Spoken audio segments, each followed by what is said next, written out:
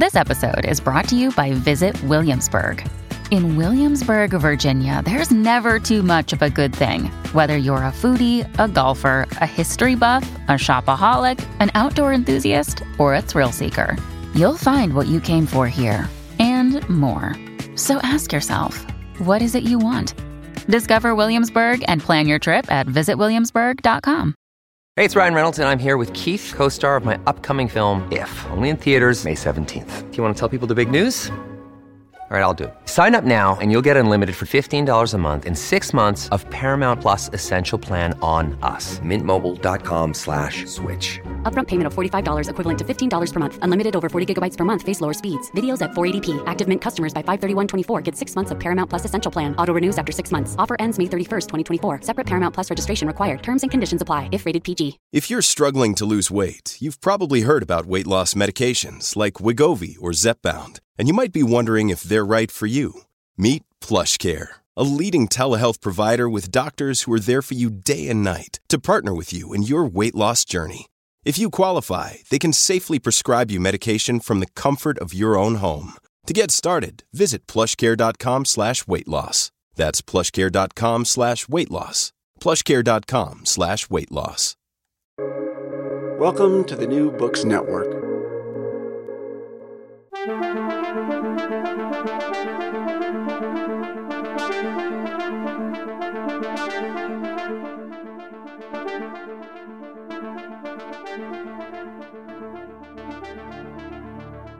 The world's population has just passed the 8 billion mark, and an increasing proportion of those people are old, including increasingly the so-called old in their 90s and beyond.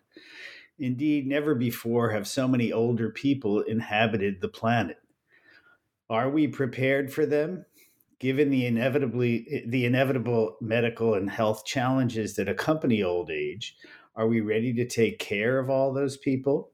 We also need to know how people experience old age.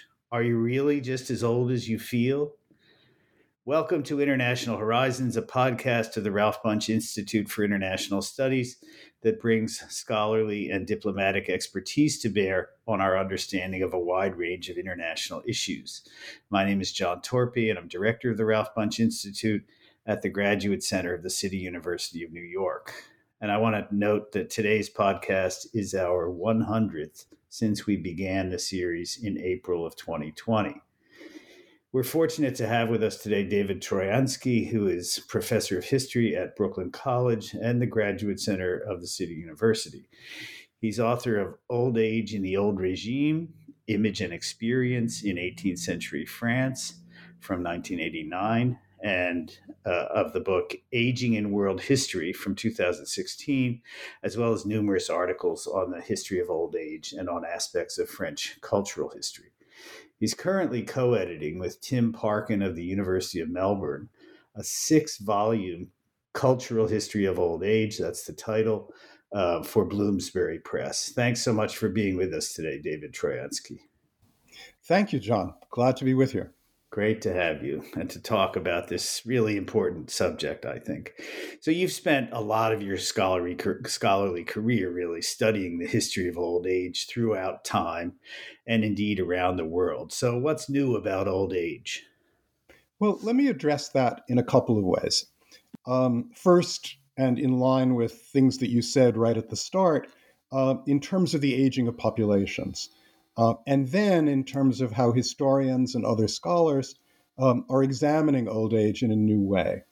So as far as the demography is concerned, we live in what British historian Peter Laslett referred to as age-transformed populations.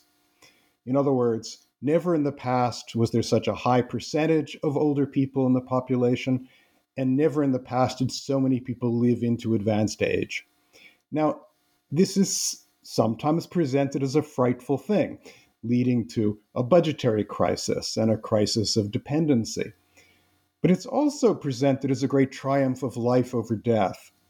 When Pat Thane, another scholar in the UK who's written a great deal about the history of old age, speaks to a non-expert audience, she essentially says that older people have never had it so good. that we're living in the best time to be old. But it doesn't mean the past was just a nightmare. And that brings me to the second part of my answer. How have historians and other scholars approached the subject? Well, we're not so completely different from everyone else, trying to navigate between decline narratives of aging and much more positive understandings of aging and the aged. Were older people better positioned and better respected in the past? Has their status declined? Or can we talk about societies that are better equipped to deal with the needs of older people? Gerontologists often speak of successful aging or positive aging. And of course, that may set some people up for failure, maybe most of us eventually. But the point is that we're much more conscious of the age structure of the population and have choices to make. I've noticed that Americans are now speaking as much about the power of the aged, consider the US Senate, as about the fragility of the aged. That's another matter. When I was asked to write Aging in World History, I thought of myself as a European historian who worked primarily on France. So I had to think about what it meant to do world history. And I was confronted by the unevenness of the scholarly literature. There was already a pretty significant historical literature on old age in France, in Great Britain, in the US, and a few other countries. But I also benefited from the literature that was coming out on the rest of the world, at least in languages I could read. It was great fun to be reading on Africa and Latin America and Asia. Sometimes I was relying on sociologists and anthropologists more than historians. But in adapting their work to history, I was doing something that historians had been doing for a long time, we take from other disciplines. And one of the ideas I played with was whether societies around the world were all converging around a common set of understandings about the aging of their populations, as well as their social policies and cultural representations. Is a world history of aging one story, or is it many stories? And I guess people can read the book to find out, or at least get some clue. Right. Well, we all look forward to the book. But there's one thing I wanted to sort of clarify before I move on to some other questions. And that is, I mean, we haven't really used the term life expectancy, but part of this story is a story of growing life expectancy, and indeed dramatically growing life expectancy over the last century and a half to 2 centuries. But that doesn't mean that in the past, nobody lived to be old, or few people lived to be old. It really basically was a triumph of the defeat of, infant death, right? The number of people who died before the age of 5, basically. And after you got beyond 5, you could live a long time. Right. So I wonder if you could just say a little bit about, clarifying that that's really what's going on. That, I mean, it's also true that we have a lot of older people now, but, a lot of the difference between now and, say, the mid-19th century really had to do with getting a grip on infant and youth diseases. Well, yeah, but what you're describing, of course, leads to, in the other direction, towards a more youthful population for a time. But when demographers talk about the aging of populations, they're really talking about 2 different sorts of things. Think in terms of an age pyramid. And one can talk about an aging from below, where the young people are, and an aging from above. So in most cases, we're talking about an aging from below at first, but that's not so much about the triumph of over infectious disease and much higher rates of survival of young people. It's about people having fewer children, right? So basically, when you're thinking about how a population is structured, it's the narrowing at the base. It's basically limiting fertility, which is a part of the demographic transition, right, that results in the aging, a different age composition, right? The aging of the population. Now, there's also the aging that occurs at the top of the pyramid, and that's where we're talking about adults and older people who are living longer. And so there are two different sorts of processes. One of the interesting things I've observed in the demographic literature is the way in which some demographers are talking about the demographic transition in a way that includes aging. So it used to be that this transition was all about reducing fertility and reducing mortality. But aging is actually included when a lot of demographers and historical demographers talk about these sorts of things. Got it. Okay, so one other thing, if I may, because you talked about increasing life expectancy and the fact that there were already people that we would consider old in past time. I like to think of this as a kind of democratization, that more and more people are able to live through that life course. It's not that that many people at this point are living longer than anybody ever lived. It's just that so many more are able to do that. Right. Well, that's helpful. So now we've been sort of talking about demography, but one of the interesting things to me about your new project is that you're sort of emphasizing not just the demographic expansion of old age, but the experience of old age. So, tell us, what are we missing about old age and how people experience it? Yeah, I think this follows from what I was saying before. And it's something that some historians missed. I mentioned Peter Laslett, and he tended to focus on what was happening in the 20th century, or at the earliest, the late 19th century, seeing that demographic shift as most important. But it's not the only story. It's great that some historical demographers now include aging in the demographic transition. These things are all connected, as I was saying.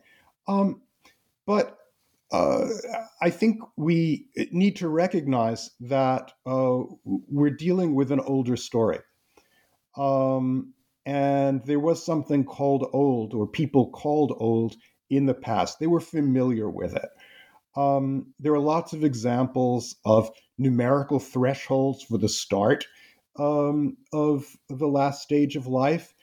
People have located them differently, but whether we're looking at ancient China or Mesopotamia or Egypt or wherever, there is an idea of the ages of life. It may be a little bit detached from most people's experience. It is largely detached from most people's experience, but they would have observed some people reaching old age. And so then we have to ask, well, what did that mean?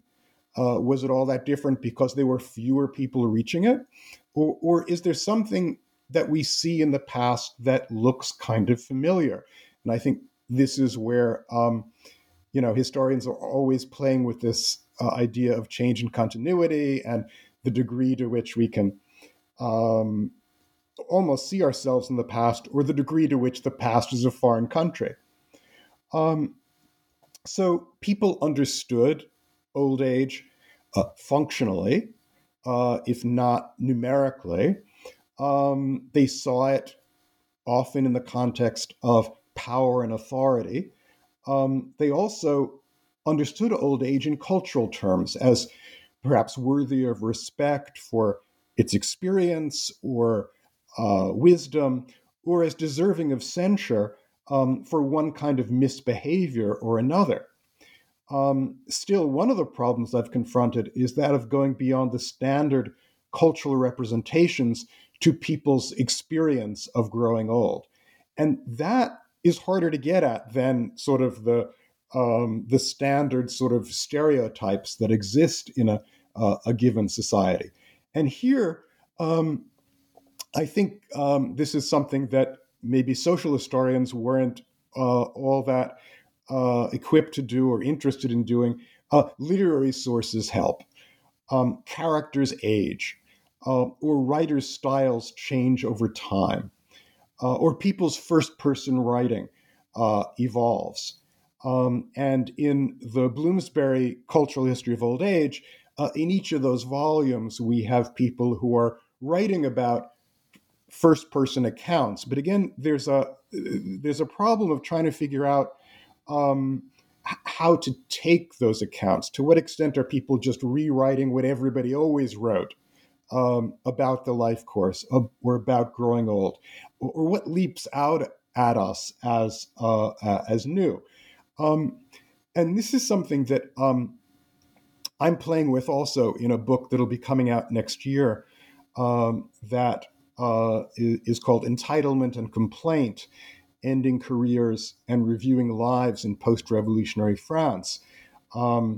And while Oxford University Press has been threatened to change the title, I think that's what it will actually be. But it's based on a large sample of individuals, in this case, of magistrates who demanded retirement pensions from the state.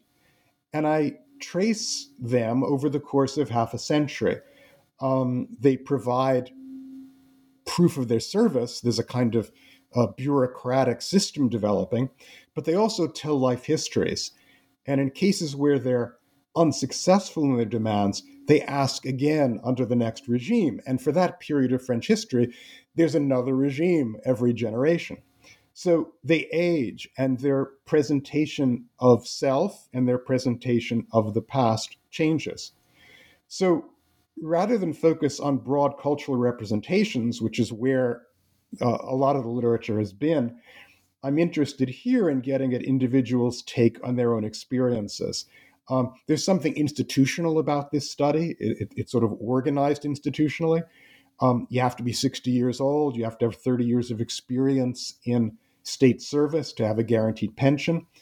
But how do we get beyond the setting of rules to how people used institutions? So that's one of my questions in the forthcoming book. And it's a question that has interested other recent scholars writing about the views of residents of hospitals and old age homes. So this kind of study is exciting, but it usually involves a very close reading of one kind of archival source. So then we have the problem of going from one population or institution to something bigger. And that's kind of where we are. Right. So I guess I want to ask a follow-up to that that is, self-interested in certain respects. I mean, as I've gotten older, I've thought more about being old and aging and all these kinds of things. And so, I'm interested in this question that you sort of touched on at some point in your previous answer about the way in which the old are perceived in different societies. I mean, I think we do have a kind of, maybe idealized notion of certain societies in which the old were regarded with esteem and prestige, and they were wise and thoughtful. And, I have to confess, in certain respects, in my own thinking about the world, I feel like I've come to a greater, I would say, appreciation of, the wisdom that older people have. I mean, just the fact that they've been through more and seen more suggests to me that, in fact, they have a certain edge. It doesn't mean they have the right answer about everything, obviously, but that they do have a certain kind of edge in thinking about, the problems that the world faces. I mean, is that image that we have of, the elderly as wise, is that a romantic image, or is that a reality? I mean, there are societies like China, which seem to me basically historically to have been gerontocracies. And, very much so today, even with the Communist Party in charge. So, and that reflects to me a kind of belief that that age brings wisdom. But anyway, I'd be curious, what you would say about all that. What I'd say is that the idea that you've just stated is very widespread. As I branched out from areas I know pretty well, Western Europe, the United States, to areas I know less well, I certainly was discovering certain common features. You mentioned China. Actually, when Simone de Beauvoir wrote a really influential book on old age back in the early 70s, she presented China as a kind of exception because of a kind of Confucian tradition. But if you look at Sub-Saharan Africa, if you look at South Asia, if you look at any number of other places, you're going to find similar kinds of representations of the aged as wise. But at the same time, you'll often find people, if you look hard enough, lamenting the fact that it's no longer true. Right? So I remember one of the things I began my first book with long ago was a quotation from someone in the early 19th century saying, "Oh, we used to revere old age. We used to honor the wisdom of our elders. We don't anymore." And as you go back in time, you find other statements like that. So you'll find that in ancient Greece, you'll find that in ancient Rome, you'll find that in a number of other places. And I have to admit that when I was a lot younger and I was writing on this subject, I thought of it as, a discourse, an idea. I didn't give as much thought as I have more recently and as you have, to the reality. Oh, yeah, we should take seriously this idea of wisdom. I mean, there are gerontologists who, after, I think, a very long time focusing on the fragility of old age, or accepting the fragility to a certain extent, and just, but not seeing it as the most important story. They've actually thought about wisdom in a serious way. Paul Baltes in Germany and other scholars have really emphasized this. I think one of the things that would be great to get at would be how people come to these realizations over the course of a lifetime. And what you described for yourself, and I can describe something similar for myself. I started out being rather skeptical about these ideas and thinking, well, this is just ideology. And sometimes it is. Look, the people who are in the most secure position in old age have always been in a more secure position because they come from a kind of cultural elite. All right? And so a large landowner or an aristocrat in the 17th century is in better shape to weather the aging process than someone who is more marginal and might be accused of witchcraft, right? So rather than totalizing about an entire society and saying this is the view of old age, the closer we look, the more we have to distinguish among different segments of the population. But let me say one other thing about this. When I was looking at the literature on East Asia, and I was also looking at the literature on the Chinese diaspora, there was a tendency for people to write about a kind of unchanging past in which elders were always respected, in which filial piety was always at the center of things. And my sort of critical historian's move was to ask, really, is that true? Is that what exists on the ground? And I was hearing it also from my students when I've taught about old age among history students and other students at Brooklyn College. Often I find that students who come from Chinese and Chinese American families will talk about the tension they feel between that Confucian ideal and American reality. And I just wonder whether we're falling into a trap, just accepting the sort of cultural ideal as a reality. It's hard to get at. Right. So whether people our age have wisdom, we'll have to keep exploring, I'm sure. But as for the money, I think it's clearer that the older people have the money. So now that wasn't necessarily always the case. I mean, Social Security and Medicare, largely eliminated the problem of elder poverty in the United States. It was, in that sense, a revolution, really, for that population. So the ideas that the Republicans occasionally have of, getting rid of these things are wildly unpopular. And puzzling, therefore. But in any case, there does seem to be a kind of generational tension between the young and the old around the money. And I guess I wonder, generally, given the growth, the expansion of this population, are we ready for this economically? I mean, it's been a drag on the Chinese economy. Because of the way things have played out and the decline of younger people because of the one child and those policies. It's reduced the number of younger people in the labor force to support all these older people. So are we ready for this, old age expansion, economically speaking? Let me address that in a couple of ways. I'll get to the Social Security issue in a minute.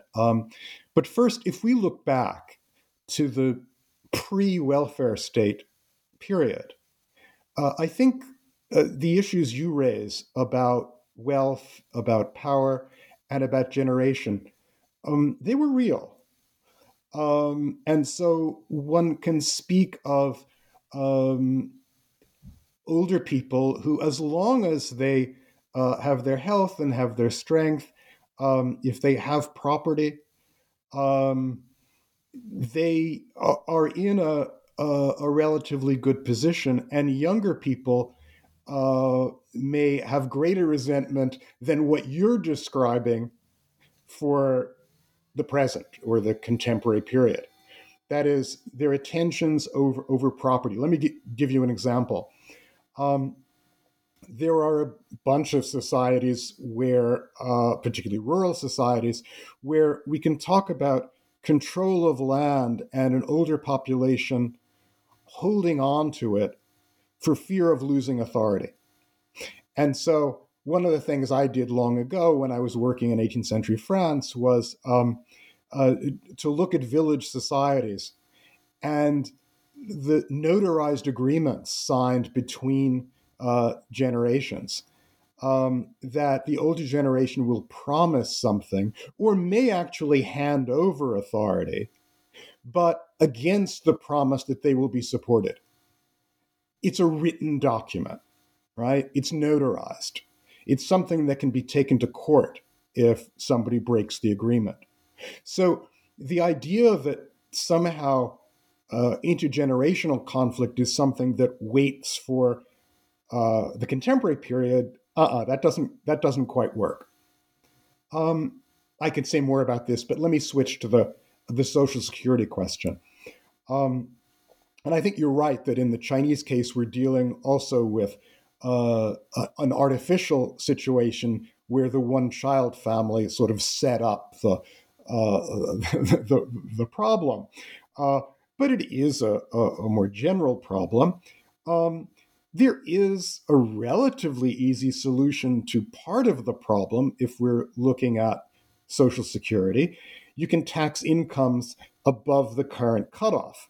So last I looked, the maximum taxable income is $147,000, and that's been going up year by year. There's a lot more income to tax. Now, is that going to solve the problem on its own? Probably not. It's going to go some way towards solving it. I think the other issue is age at retirement. And in the US, we've been upping the age threshold for full Social Security. In France, the country I work on most, the retirement age is 62, but President Macron wants to raise it to 65 by the year 2031. And yesterday, in anticipation of battles ahead this winter, he said, well, maybe 64. But we have to tinker with that. So there's a lot that can be done to deal with that. And this was actually the hot topic in French politics before it got swept off the table by COVID.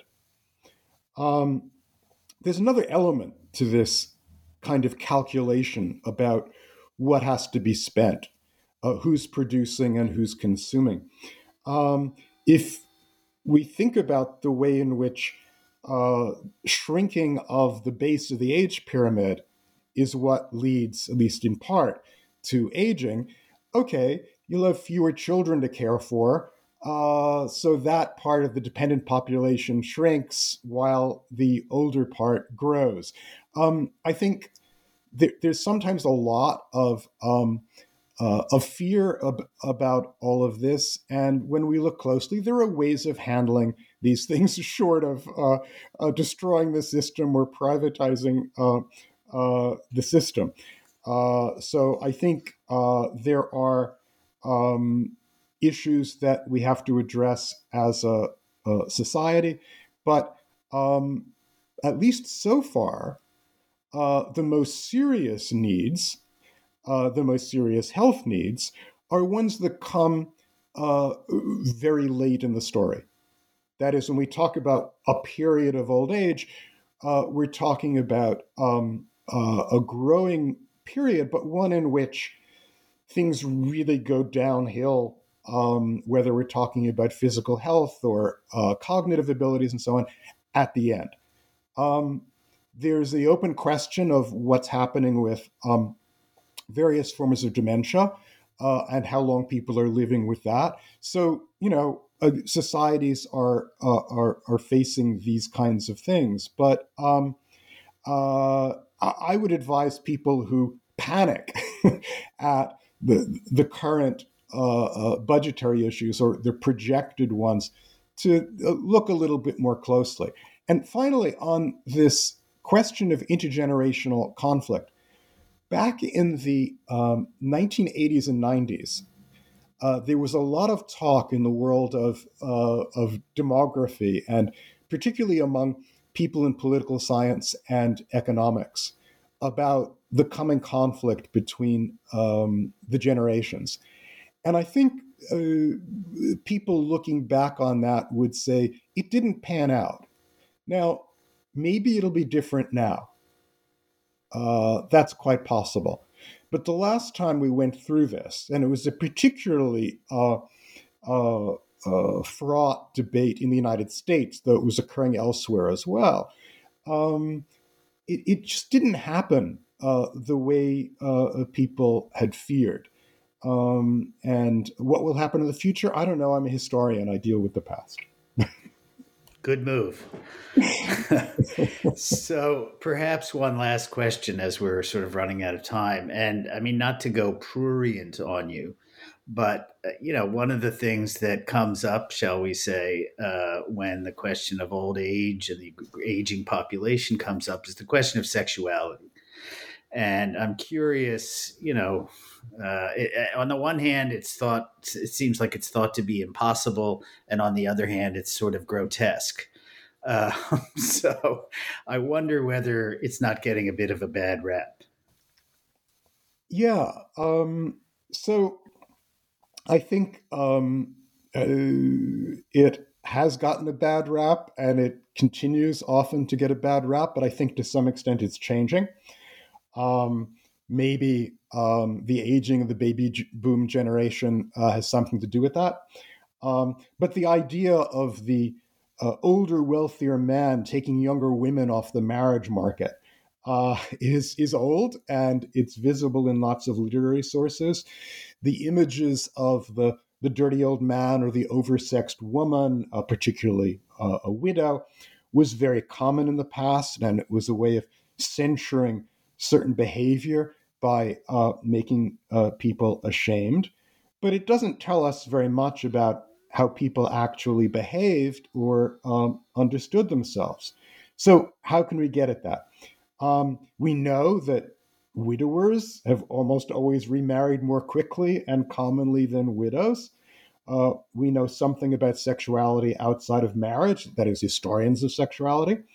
But as you say, sometimes we have to be both clever and lucky in finding appropriate sources. I think it's mostly in recent times that we see a new understanding of the sexuality of the aged, whether at home or in institutions where it may be seen to be a problem. And I think for a topic like this one, we might have to rely more on literature and the creative arts and on film than other kinds of sources. One of the features of that old Simone de Beauvoir book was that she used some journals by writers, particularly in the 19th century, to get at these kinds of issues. So writers aren't necessarily typical of the entire population, but sometimes we're dealing with those sources, and we deal with the sources that we have. But I think we also should pay attention, and I think we see it all around us, to what physicians and psychologists and social workers have to say. The sexuality of the aged may take us into the area of pharmaceuticals, of Viagra, of hormonal therapies. But those who write about the sexuality of the aged also emphasize different kinds of intimacy. I think one of the reasons the sexuality of the aged gets this bad rap, as you call it, is that we lump old people together as if they're not individuals. And of course, that they're closer than the rest of us to death. But that lumping together is dangerous and wrong-headed. And I want to refer to something that the Irish geriatrician Desmond O'Neill likes to say about this. He says that it's younger people who are all alike. Older people are all individuals, all originals.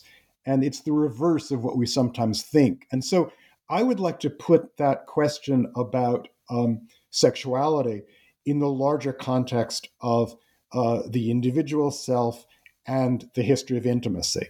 Again, not always the easiest things to get at, but certainly worth trying to get at. Yeah, very interesting. I mean, Desmond O'Neill's observation is one of the hard-born wisdom of old age, I suspect. In any case, fascinating discussion. Thank you so much. That's it for today's episode. I want to thank my colleague David Troyansky for sharing his insights on aging in world history and on old age today. International Horizons is part of the New Books network of academic podcasts. Please subscribe to our RSS feed or find and rate International Horizons on Spotify and Apple Podcasts. I want to thank Osvaldo Mena Aguilar for his technical assistance, as well as to acknowledge Duncan McKay for sharing his song International Horizons as the theme music for the show. This is John Torpy saying thanks for joining us, and we look forward to having you with us for the next episode of International Horizons.